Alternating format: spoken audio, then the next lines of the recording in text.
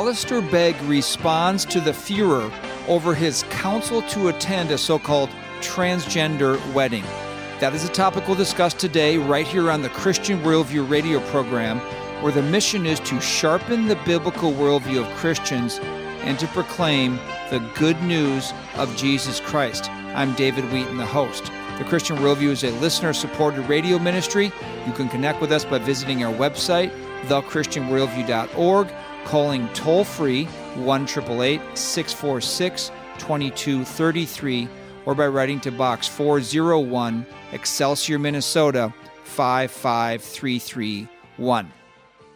Now, in case you haven't heard the controversy that is being hotly debated in Christian circles, Pastor Alistair Begg, who leads Parkside Church in Cleveland, but who is even more well known for his daily radio program, Truth for Life, which features his preaching and is heard by millions around the world.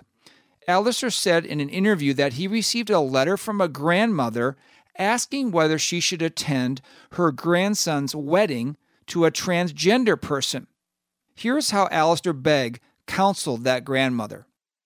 I asked the grandmother, does your grandson understand your belief in Jesus? Yes. Does your grandson understand that your belief in Jesus makes it such that you can't countenance in any affirming way the choices that he has made in life? Yes. I said, well then okay, as long as he knows that, then I suggest that you do go to the ceremony, and I suggest that you buy them a gift. Oh, she said, what? She was caught off guard. I said, well, here's the thing. You're not going to, your love for them may catch them off guard, but your absence will simply reinforce the fact that they said these people are what I always thought, judgmental, critical, unprepared to countenance anything. And it is a fine line, isn't it? It really is. And people need to work out their own salvation with fear and trembling. But I think we're going to take that risk. We're going to have to take that risk a lot more if we want to build bridges into the hearts and lives of those who don't understand Jesus and don't understand that he is a king.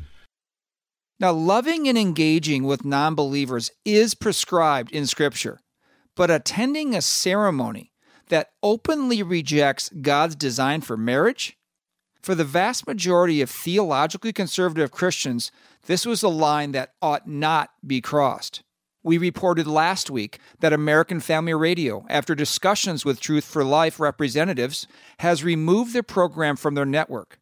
And this week, it has been reported that Begg will no longer be speaking at Shepherd's Conference, a worldwide event for pastors held at John MacArthur's church in March. This speaks loud and clear for how significant Begg's comments to this grandmother are being taken.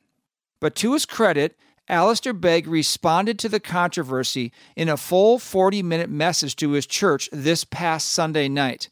We have that video linked at our website, thechristianworldview.org. And we're going to play some audio clips from Alistair Begg's message today to give as much context as possible about his reasoning and why he counseled the way he did. And then later in the program, Justin Peters will join us for some follow-up discussion. But before we get to the audio clips, I'd like to give 3 takeaways that I think are important to keep in mind with regard to this situation.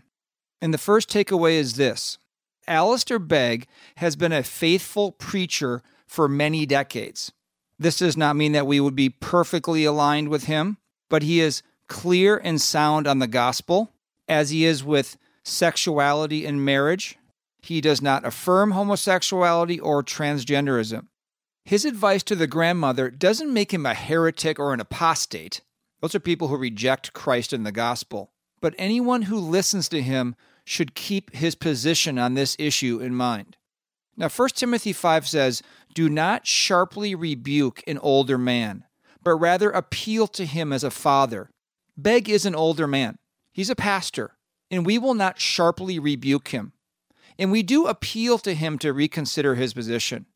But we will also state clearly why we think his position is unbiblical and is a slippery slope to even more compromise. The second main takeaway. In pursuit of loving our enemies and having compassion for the lost, in our view, he goes beyond what Scripture allows, models, or calls Christians to do, which is attend and participate in a covenant ceremony that mocks and rejects God's design for marriage and celebrates what Scripture calls in Romans chapter 1 a depraved relationship. Once you give the advice he did, on what basis would you tell a grandmother not to attend the abortion procedure of her granddaughter, or that a Christian church shouldn't host a transgender wedding? We don't believe there's any biblical support for scenarios like that. And further, this advice will cause some other believers to violate their conscience and attend a ceremony like this. And it puts pressure on other Christians to conform. After all, Alistair Begg is counseling Christians to do this, to reach out to the lost. So should you. He also never addressed in his message this main criticism, that attending a transgender wedding is akin to participating or being a witness of or tacitly approving of this ungodly ceremony. Not only does he not address the main criticism, but 3 times in the message he was really quite confusing about what his actual position is. In one place in the message he said, quote, "My response to one grandmother was not in any way a blanket recommendation to all Christians to attend LGBTQ weddings. It was my personal opinion as I sensed what was best," unquote.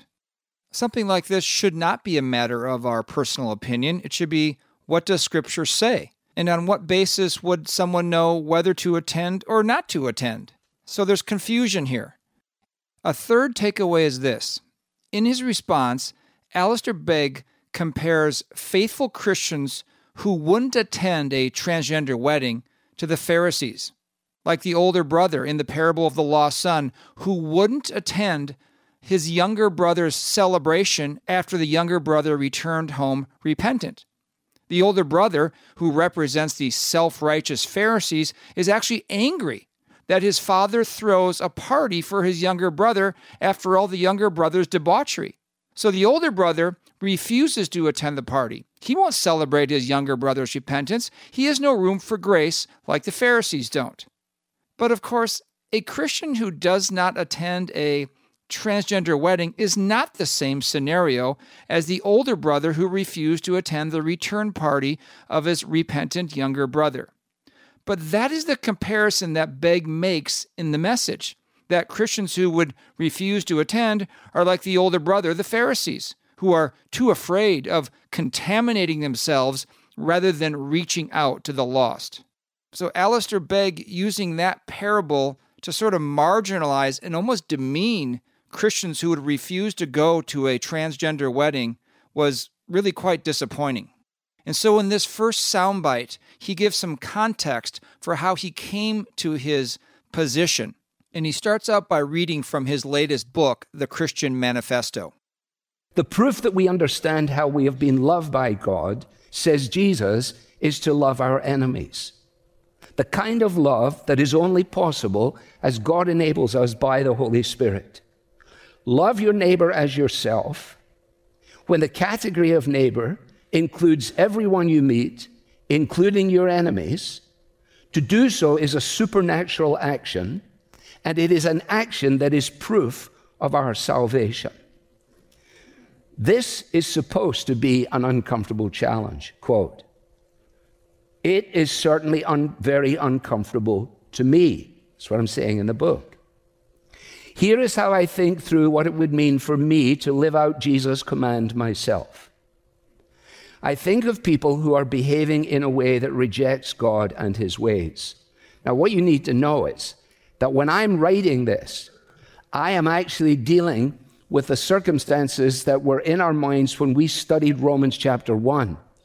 The reality of the finger in the face of God that is represented in those who have turned their backs on God, even to the point of their own sexuality being turned upside down. So when I write the line, I think of people who are behaving in a way that rejects God. That is a comprehensive reality, but this is what is in my mind. Who reject God and his ways. They do it publicly, and they do it in a fashion that makes it absolutely clear that they have no interest in it, while, quotes, mocking Christians as bigots. That's the context. Naturally, I do not like them. Quote, but I am called to the supernatural work of loving them, not ignoring them, not avoiding them, but actively seeking to bless them. I am not called to walk on past them like the religious leaders in the parable of the Good Samaritan. No, I am called to be like the Samaritan, who is the classic illustration of loving and lending and doing good without a calculator and without the expectation of a payback. Now that is then the context when a grandmother phones me up in tears and gravely concerned for the circumstances in relationship to one of our grandchildren. I'm not quoting the book to her, I'm only responding to her. She wrote a long letter. It sat on my desk for a long time. This happens to us all as pastors all the time. And on that occasion, when I listened to her talk, my great concern was for her and for her relationship with her granddaughter. I wasn't thinking about the nature of the circumstances in that moment of time. All I was thinking about was how can I help this grandmother not to lose her granddaughter who has already publicly turned her back on God and her back on God's design and in every other way. And in the course of that conversation, I said, you know, one of the ways in which to catch your granddaughter off guard is actually do the opposite of what she expects you to do. What does she expect you to do? Avoid her? Stay away from her? Don't get contaminated by the situation? I said, well, isn't that interesting? So what would happen if you actually went? Well, that gave great pause. And I said, but you should talk to your husband. You got to work out your own salvation with fear and trembling. And those were all the caveats that went around the conversation. But then I said, well, I think you should go. And why don't you give her a gift?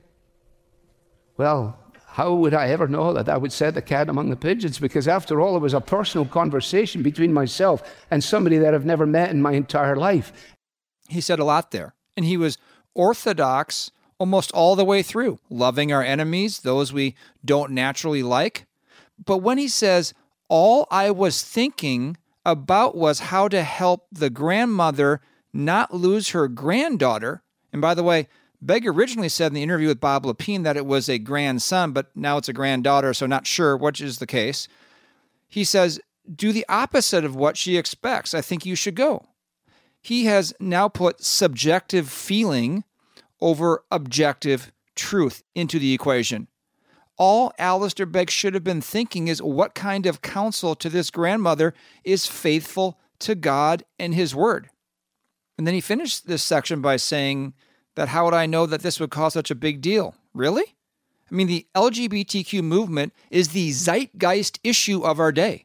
Christians who stand for biblical truth on this issue, who refuse to participate in so-called gay weddings, they've lost their livelihoods and more over their stance.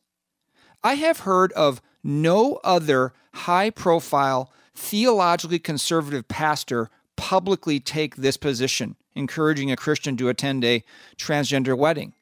So how he could say, how would I ever know this would set the cat among the pigeons? I can't imagine that someone like Alistair Begg, who is very intelligent, very well-read, he often states he reads the New York Times, and so he's aware of the issues going on in the world. He's not sequestered. Someone who is so experienced in life and ministry would think his position on this issue wouldn't cause an earthquake. Let's listen to another portion of his message.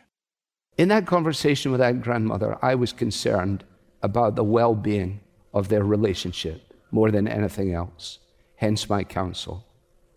Don't misunderstand that in any way at all. If I was in the receiving end of another question about another situation from another person in another time, I may answer absolutely differently. But in that case, I answered in that way, and I would not answer in any other way, no matter what anybody says on the internet as of the last 10 days. If that were the case, I should never have said it in the first place. If people want me to recant and to repent, I repent daily because I say a lot of things that I shouldn't say. I mean, check with Sue, but the fact of the matter is, I'm not ready to repent over this. I don't have to. Unfortunately, he sounds defiant here, like not ready to repent over this. I don't have to. Well, that is because this is his core conviction. It's not just misspoken words or poorly expressed counsel. This is what Alistair Begg believes on this issue. But I would think if you're arriving at a different position than 99% of those who are in theologically conservative circles, people within your own ballpark theologically, like John MacArthur or James White or Owen Strachan or Grant Castleberry, Phil Johnson, Tom Buck, Justin Peters, I would even say Fodi Bakum, although I haven't seen him comment on this yet, you would really need to deeply consider whether your position truly lines up with Scripture like you think it does. No doubt Begg has close friends he respects. Sinclair Ferguson is one of them, I've heard. It would be very revealing to know if he's receiving affirmation for this position from anyone in a theologically conservative circle. But what he said next is quite revealing. I've lived here for 40 years, and those who know me best know that when we talk theology, when we talk stuff, I've always said I am a little bit out of sync with the American evangelical world. For this reason, that I am the product of British evangelicalism, represented by John Stott, Martin Lloyd-Jones, Eric Alexander, Sinclair Ferguson, Derek Prime. I am a product of that. I have never been a product of American fundamentalism. I come from a world in which it is possible for people to actually grasp the fact that there are nuances in things. Those of you who are lawyers understand this. Everything is not so categorically clear that if you put one foot out of this box, you got to be removed from the box forever. This is a low blow toward American Christians and fundamentalists. It's really European elitism. Now, we can actually grasp nuance and aren't so binary like you Americans and fundamentalists.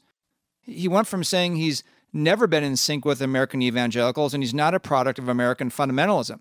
These are two different groups.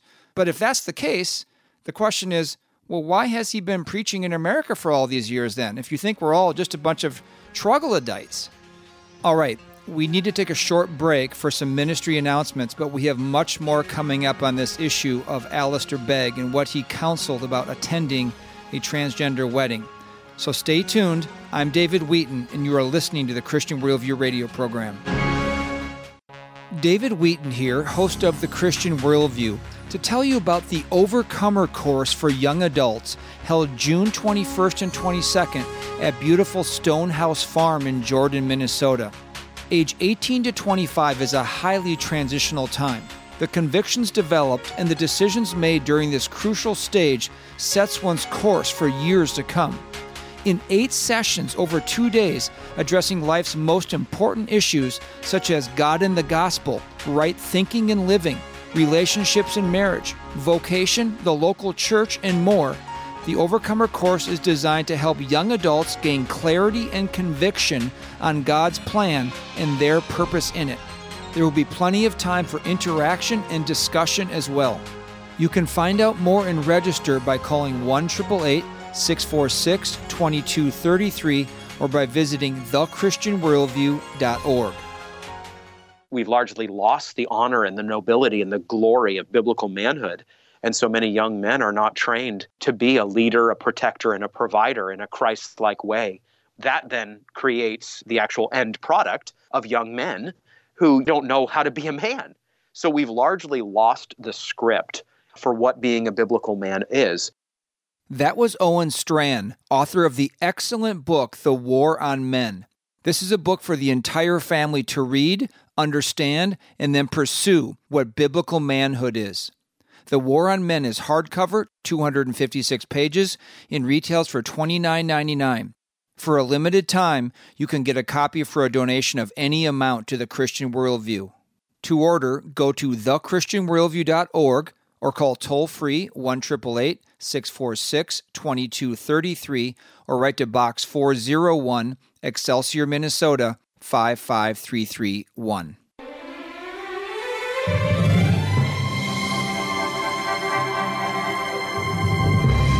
Welcome back to The Christian Worldview. I'm David Wheaton. Be sure to visit our website, thechristianworldview.org, where you can subscribe to our free weekly email and annual print letter, order resources for adults and children, and support the ministry. Our topic today is Alistair Begg responds to the furor over his counsel to attend a transgender wedding. And he continued in his message this past Sunday night, defending his position by referencing John Stott, a British pastor who he said influenced him on his views regarding being a Christian and engaged in this world. And I dug out a book that I've had since I was in my 20s, Christ the Controversialist by John Stott. And in that book, he is tackling the challenges of living in the world without being capitulating to the thoughts of the world. He outlines it by, first of all, identifying the attitude of the Pharisee. And he points out, after the Babylonian captivity, the people were repatriated. The infiltration of the culture into Judaism was such that there were two branches that emerged from it. One branch were the Hellenists, who said, I think that we can engage with the culture, and in doing so, they surrendered some of their convictions. On the other side of the Hellenists were the Hasidians, or the Hasidim. And the Hasidim said, no, under no circumstances are we going to get involved in any of this stuff. Pharisees, actually, is an Aramaic term for separatists. And the Pharisees were the religious exclusives of their day. Quotes, in their determination to conform strictly to the law, they held aloof from any and every contact which, in their view, might defile them. The superior and scornful attitude which the Pharisees adopted towards the common people appears several times in the Gospels, including right here in chapter 15. So here's where he makes what I believe to be the poor comparison between those who separate from certain situations or people, like Christians who wouldn't go to a transgender wedding out of their conviction, as being like the Pharisees. And he bases it on John Stott's interpretation of Luke chapter 15 in the parable of the lost son. The Pharisaic doctrine of holiness, of separation from the world, he says, was a perverted doctrine. The motivation to keep yourself pure and holy is a right motivation, but it was perverted by the way in which they applied it. Instead of seeking to be holy in thought and word and deed, while retaining relationships of love and care with all men, they withdrew from social contact with sinners and despised those who didn't follow suit. They basically became a holy club. And they, in the process, became harsh and censorious. And it is that which Jesus is taking on when he tells these stories and when he gives these parables. If that's the Pharisees' attitude, what is the attitude of Jesus? Well, the attitude of Jesus is totally at variance with that of the Pharisees themselves. They were scandalized by his free and easy fraternization with these people. You can't do that. You can't go there. That's why it begins. All the publicans and sinners who said, we got to go meet Jesus. And the Pharisees were grumbling. Can you believe this thing? He goes to the house of publicans and sinners. He meets with sinners.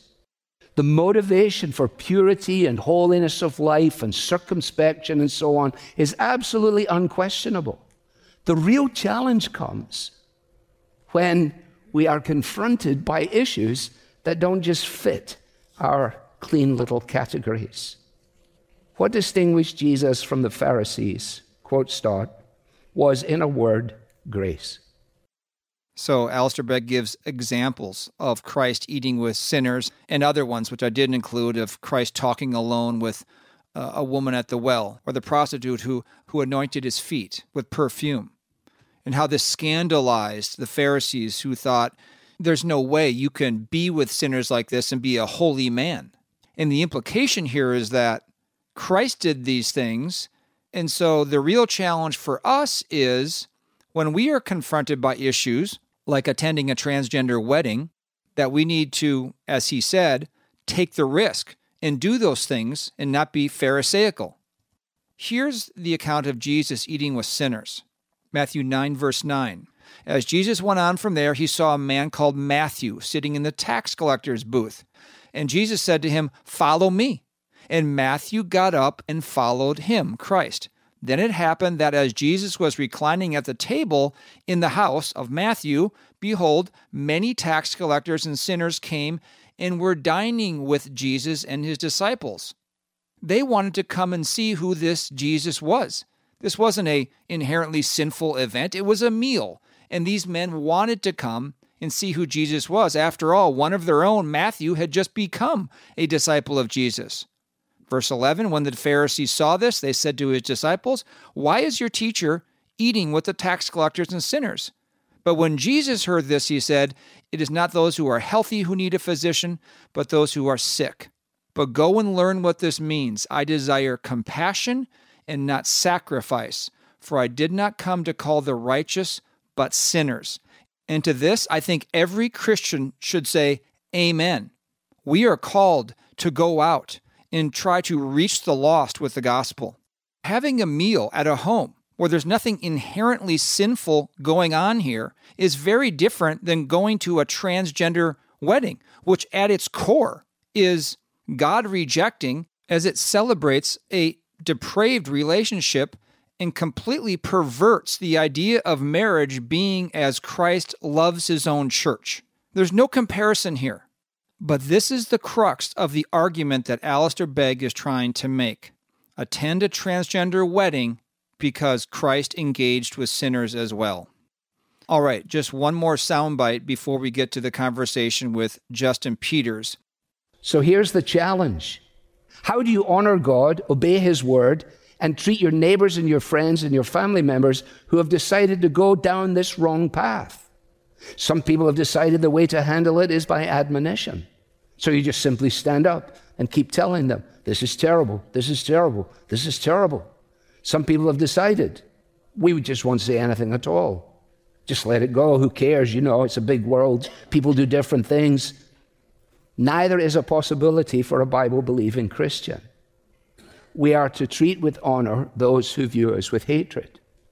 Now understand that this grandchild was an enemy of the gospel, an enemy really in the family circle by dint of her lifestyle, an enemy.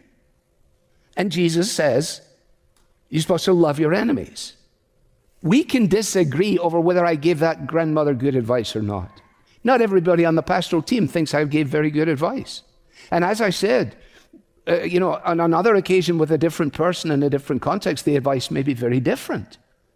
But at least let's acknowledge the fact that what we're doing is we're wrestling with biblical principle. And when principle for, let's say, holiness of life comes up against the principle of love for your enemy, how are you going to put that together? You got a problem with the grandmother showing up, sitting on the front row in a context that she absolutely despises, and sitting on her lap, nicely wrapped with beautiful paper and a bow around it, is her gift. The gift of a Bible. For a granddaughter, she knows, has no interest in the Bible. But because she believes that the entrance of God's Word brings light, she is prepared to trust the Holy Spirit to do the work. What happens to homosexual people, in my experience, quotes, is that they are either reviled or they are affirmed. The Christian has to say, we will not treat you in either of those ways. And the reason that we can't revile you is the same reason why we can't affirm you. Because of the Bible, because of God's love, because of his grace, because of his goodness. Of course, this is true. Christians should not revile or affirm homosexuals or transvestites. But there are many options for faithful Christians between reviling or affirming homosexuals and transvestites without attending their sinful ceremonies. How about telling this granddaughter how much you love her, giving her that Bible, and saying you will get together with her 3 days a week if she'd like? But your love for God does not allow me to attend a ceremony that dishonors my God. The assumption that attending a ceremony that dishonors God is going to show your love and going to win them to Christ is a wrong assumption. Sometimes God uses a rebuke to change the heart of a hardened sinner. Sometimes God uses our kindness to bring someone to saving faith, but kindness can be shown without attending a God-dishonoring ceremony. Alistair Begg has put himself in a difficult situation, and I'm assuming he knows this. Homosexuals and transvestites won't be satisfied that he's willing to attend their ceremonies but not affirm them in their sin. Would Begg advise using preferred pronouns to show love now? That's what they will demand. Will he allow a transgender wedding in his church to a granddaughter of a member to show their love and not to appear critical and judgmental? They won't stop until they are celebrated. Remember in the Bible, in Sodom, they pounded at Lot's door, and even when struck with blindness by the angels who were there, it says they wearied themselves trying to find the doorway. Even being struck blind didn't keep them from trying to get into Lot's house. So before we get to Justin Peters, just a reminder to continue to pray for Alistair Begg. He says he doesn't have to repent, but God has his ways of bringing us to repentance. Begg started a hot fire here, perhaps not intentionally, and I'm sure he's feeling the burn. And if not everybody on his pastoral team thinks he gave good advice, like he just said, one wonders what his future will be at the church. Divided elder boards lead to divided churches. Okay, we'll take a short break, but up next is Justin Peters, preacher and evangelist, to offer some further comments on this situation with Alistair Begg. I'm David Wheaton, and you are listening to the Christian Worldview radio program. What is the Christian Worldview radio program really about? Fundamentally, it's about impacting people, families, churches, with the life and eternity-changing truth of God's Word. We know the gospel of Jesus Christ is the only message that saves us from God's wrath, by God's grace, for God's glory. And we know the Bible is the inspired Word of God, providing the only way to think and live to the glory of God. We are a nonprofit listener-supported ministry. If you would like to help us impact listeners with the biblical worldview and the gospel, consider becoming a Christian Worldview partner who regularly give a specified amount to the ministry. As a thank you, Christian Worldview partners automatically receive many of the resources featured on the program throughout the year. To become a Christian Worldview partner, call us toll-free 1-888-646-2233 or visit thechristianworldview.org. David Wheaton here, host of The Christian Worldview, to tell you about the Overcomer course for young adults held June 21st and 22nd at beautiful Stonehouse Farm in Jordan, Minnesota. Age 18 to 25 is a highly transitional time. The convictions developed and the decisions made during this crucial stage sets one's course for years to come.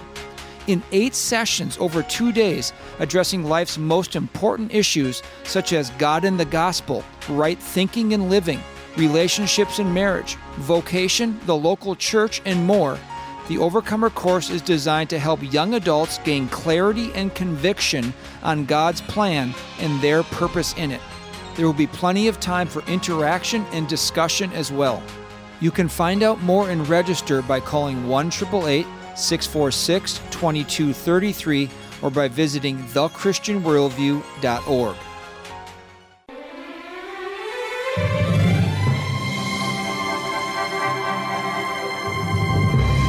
Welcome back to The Christian Worldview. I'm David Wheaton. Be sure to visit our website, thechristianworldview.org, where you can subscribe to our free weekly email and annual print letter, order resources for adults and children, and support the ministry. Preacher and evangelist Justin Peters joins us for the rest of the program to talk about this situation with Alistair Begg. There was a lot in that message, Justin, but as you heard it, what were some of the main things that stuck in your mind hearing Alistair Begg respond to all the criticism that has come his way? Sure, David. Thank you so much for having me back on. And yes, I did listen to the sermon, listened to it twice actually last night. took some notes. So his main text was Luke 15. He talked about the one lost sheep and the woman with the 10 silver coins, but the emphasis was primarily on the prodigal son. And David, I'm sad to say, he took Scripture way out of context, way out of context. I mean, some of the things he said were right in and of themselves, but the overall point that he was trying to justify, the advice that he gave to this grandmother, is not at all, not even tangentially supported by the text. He focused, as I said, primarily on the prodigal son, that we should show love in hopes that the prodigal son will return. But David, that is not love. You cannot celebrate something that God calls an abomination. In fact, someone put up a statement on Twitter earlier today, and I saw it, and I was like, this is so good. His name is Colin something. In reference to what we're talking about, he said, we want the prodigal home, repentant, safe, which is why we don't take him a housewarming gift for his pigsty. Mm-hmm. That's so well said and so succinct. You can't use an unbiblical means to bring someone to the Lord. God has not only ordained the end, but he's also ordained the means to the end. And his ordained means to his ordained end is preaching the gospel, speaking the truth in love, not celebrating something that is wicked and is an abomination, and even giving a gift in honor of that. I have no doubt that Alistair Begg's intentions are good. I have no reason to doubt him when he says that his intentions were to save the relationship between this grandmother and her granddaughter. I have no doubt that was his heart in it. But how far do you take this out? Taken to its logical conclusion, if you're going to give a gift in honor of a trans wedding, which is no wedding at all, if you're going to do that, do you also give a gift if after they get quote unquote married, this homosexual trans couple decides that they want to adopt a child? Mm-hmm. Do you throw them a baby shower? Do you give them a gift in honor of them raising a child in a home that is full of sexual deviancy and robbing that child of a mother and a father? Do you celebrate that? And if not, why not? So that's where the logic takes you. And so I was really hoping and praying, David, that Alistair would come out and say, I've rethought this. I've gotten counsel from a multitude of counselors, and I realized I was wrong. This was bad advice, but he didn't. He doubled down. He tripled down, and even said that those who were criticizing him compared us to Pharisees. We're legalists. We're Pharisees. We don't have love. We don't understand nuance. Sadly, David, it was a train wreck.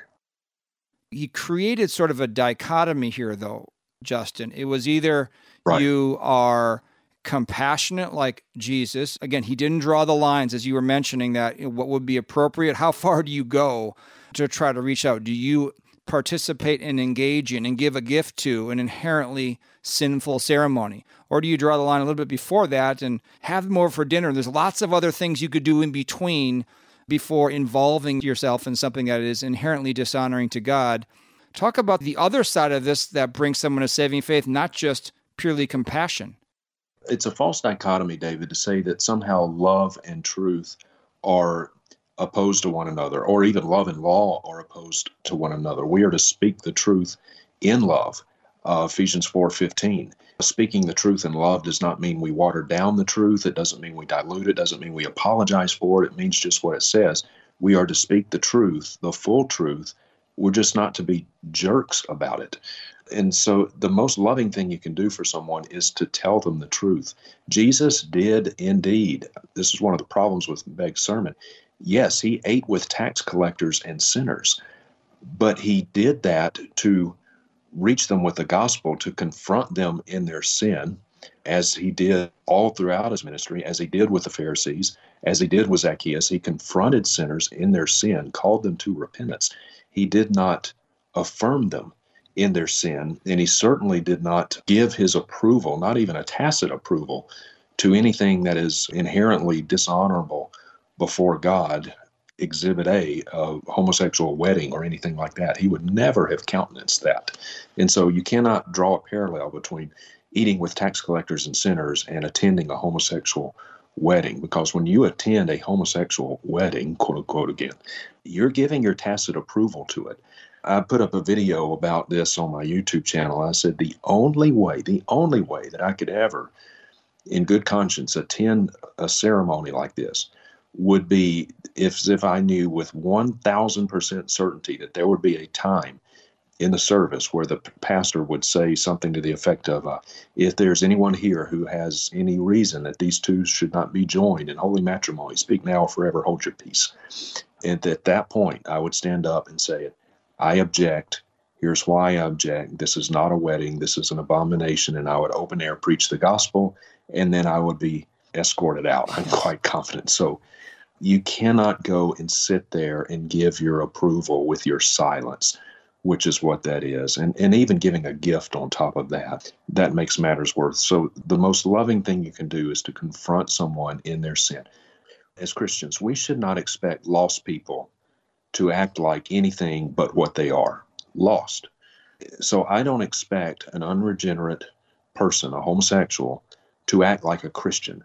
I could not attend that ceremony, but could I talk with those people before and even after? Of course, yes. I would talk with them to lovingly give them the gospel. I don't hold lost people to the same behavioral or moral standards that we as Christians are held to.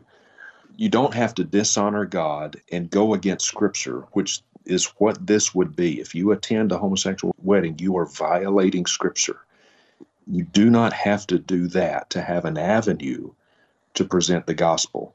You don't have to go to a nude club or something like that to have opportunities to share the gospel. All you have to do is walk out your front door to find someone who's lost, and you share the gospel with them. Yeah, and I think that's the whole point. No one would have said anything if Pastor Begg had advised this grandmother to say, I think you should invite your granddaughter over, even with her transgender partner, go to dinner with them, invite them to church, get together with them every Friday. No one would have said one word about it. It has everything to do with participating, being there as a witness to this ungodly ceremony that is, I think, where the line needs to be drawn. And if you think about it, you and I and other believers and Alistair Begg are all about showing compassion for the lost and preaching the gospel. People need to be saved. We remember our old life, and we needed to hear the gospel, and we needed to be saved. He was willing to go about 4 more steps. So in other words, you and I, Justin, I think, if we're on the same page here, we wouldn't go into the ceremony. We would not go. And Alistair's willing to go further than that into a situation where the ramifications, I think, become really difficult once you do that. And you already alluded to this. You mentioned the one regarding, should you then, as a Christian grandmother, be celebrating going to the baby shower when they adopt a child? Really obvious one that I think should be mentioned is if it is compassionate, Justin, to attend this ceremony for an individual Christian to show compassion and to show kindness and to prove that you're not judgmental and critical and so forth, isn't it just logical to say, well, then that Christian churches should actually host these ceremonies to show that they are loving and that they're not critical and judgmental? Because after all, you get this couple into a church, they're going to hear the gospel. How can that be a bad thing? I mean, you can see where once you cross the Rubicon here, the line, it opens all sorts of other things up. And isn't that really just the point of what's going to happen now? And I feel badly for Alistair Begg because I think he's going to be inundated constantly now. A weak spot's been sensed, and that's going to be try to be capitalized on by those who are in the quote-unquote gay-affirming world. That's right. In fact, David, you're 100% right. Where do you draw the line? The camel's nose is under the tent. In fact, just this morning, actually a few minutes before you called me, Matthew Vines is a homosexual pastor, again, air quotes or audio quotes, calls himself a pastor, but he's a homosexual. And he has a tweet from this morning. He says, Alistair Begg, a non-affirming pastor, recently encouraged a grandmother to attend her grandson's, it's actually granddaughter, but whatever, same-sex wedding as a way to show him Christ's love.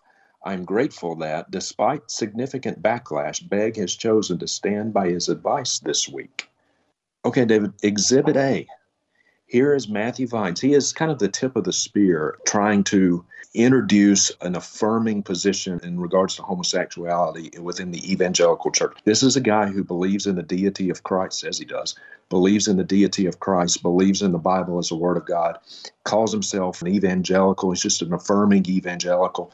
And so he's written this book entitled God and the Gay Christian. He's trying to make homosexuality acceptable within evangelical ranks. And sadly, he's had enormous success at it. And here he is, Exhibit A, exactly what we're talking about. This is why it's so dangerous. You have a homosexual pastor now praising Alistair Begg. And Justin, we know, having seen this movement for a long time, tolerance is not their goal. They already have that in our society, just tolerating that they can exist and do what they want to do in the privacy of their home. They must have affirmation. And even beyond that, they must have participation from everyone now. And we see that even with the children, the drag shows and so forth. And anyone who dissents, by the way, must be punished. But how do you see Begg's position impacting the younger generation of Christians? Error always begets more error, right? Sin spreads. Sin metastasizes. It spreads like gangrene. It's never isolated. So kind of the old, proverbial statement, give him an inch, he'll take a mile. Well, that's what sin will do. And it will absolutely go exactly the direction you're talking about.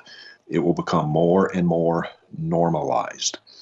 In listening to Alistair's sermon from this past Sunday night, he said, I was concerned about the relationship with her granddaughter. He said, in a different situation, I may have given a different answer. That is situational ethics. Mm-hmm. The truth changes depending upon the situation. That's a page right out of the liberal playbook. And I would have to think that Alistair knows that we've got to stand on truth regardless of the situation. And then he tried to make an argument, well, I'm from Scotland and I'm not familiar with American fundamentalism. And well, truth doesn't change with your geography. It's not dependent upon latitude and longitude. It's not dependent upon culture. None of this makes any sense. I kept wondering, have you read Matthew chapter 10? Because Jesus speaks to this directly and precisely. He says in Matthew chapter 10, verse 34, do not think that I came to bring peace on the earth. I did not come to bring peace, but a sword. For I came to set a man against his father, a daughter against her mother, and a daughter-in-law against her mother-in-law. And the man's enemies will be the members of his household. David, Jesus told us this would happen. Yes, our stand for Christ, our fidelity to God's word, may cost us relationships, even relationships within members of our immediate family. It may do that. Jesus told us this. We have to be ready for it. This is a test. That situation that Alistair was talking about with the grandmother and her granddaughter, that's a test of her faith. That's a test of her fidelity to Scripture. So might it cost her the relationship with her granddaughter? Yes, it very well may, but Jesus told us that this would happen. So this shouldn't surprise any of us. This is exactly what the Bible warns us about and is trying to prepare us for. So we don't compromise the truth in hopes of saving a relationship. You stand on the truth, and if it costs you the relationship with your family member, so be it. Is it hard? Yes. Is it painful? Of course it's painful. But we've got to honor Christ before anyone else. And Jesus said also in Luke 14:26, anyone who does not hate his own father, mother, wife, sister, brothers, his own wife, his own children, even his own life, cannot be my disciple. David, we can't pretend like Jesus didn't say these things. He did. He said them for a reason. Yeah. So we should expect these kinds of tests, and that's exactly what it is. It's a test. That is so well said, Justin. Justin Peters with us today on the Christian Worldview, a preacher and evangelist. JustinPeters.org is the website to get connected with his ministry. Our quote-unquote hatred for our family is not, we don't want to hate our family members, but in comparison to how much more we love Jesus Christ, it will appear as hatred to our family members. Now, we both, and I'll speak for myself personally, love Alistair Begg. He's had a very big impact on my spiritual formation. Listen to all kinds of messages of him over the years. This actually personally hurts because now I think, what do we do with Pastor Alistair Begg going forward? I do not think this negates everything he's ever taught, of course. This doesn't make him, I don't think it even makes him a heretic.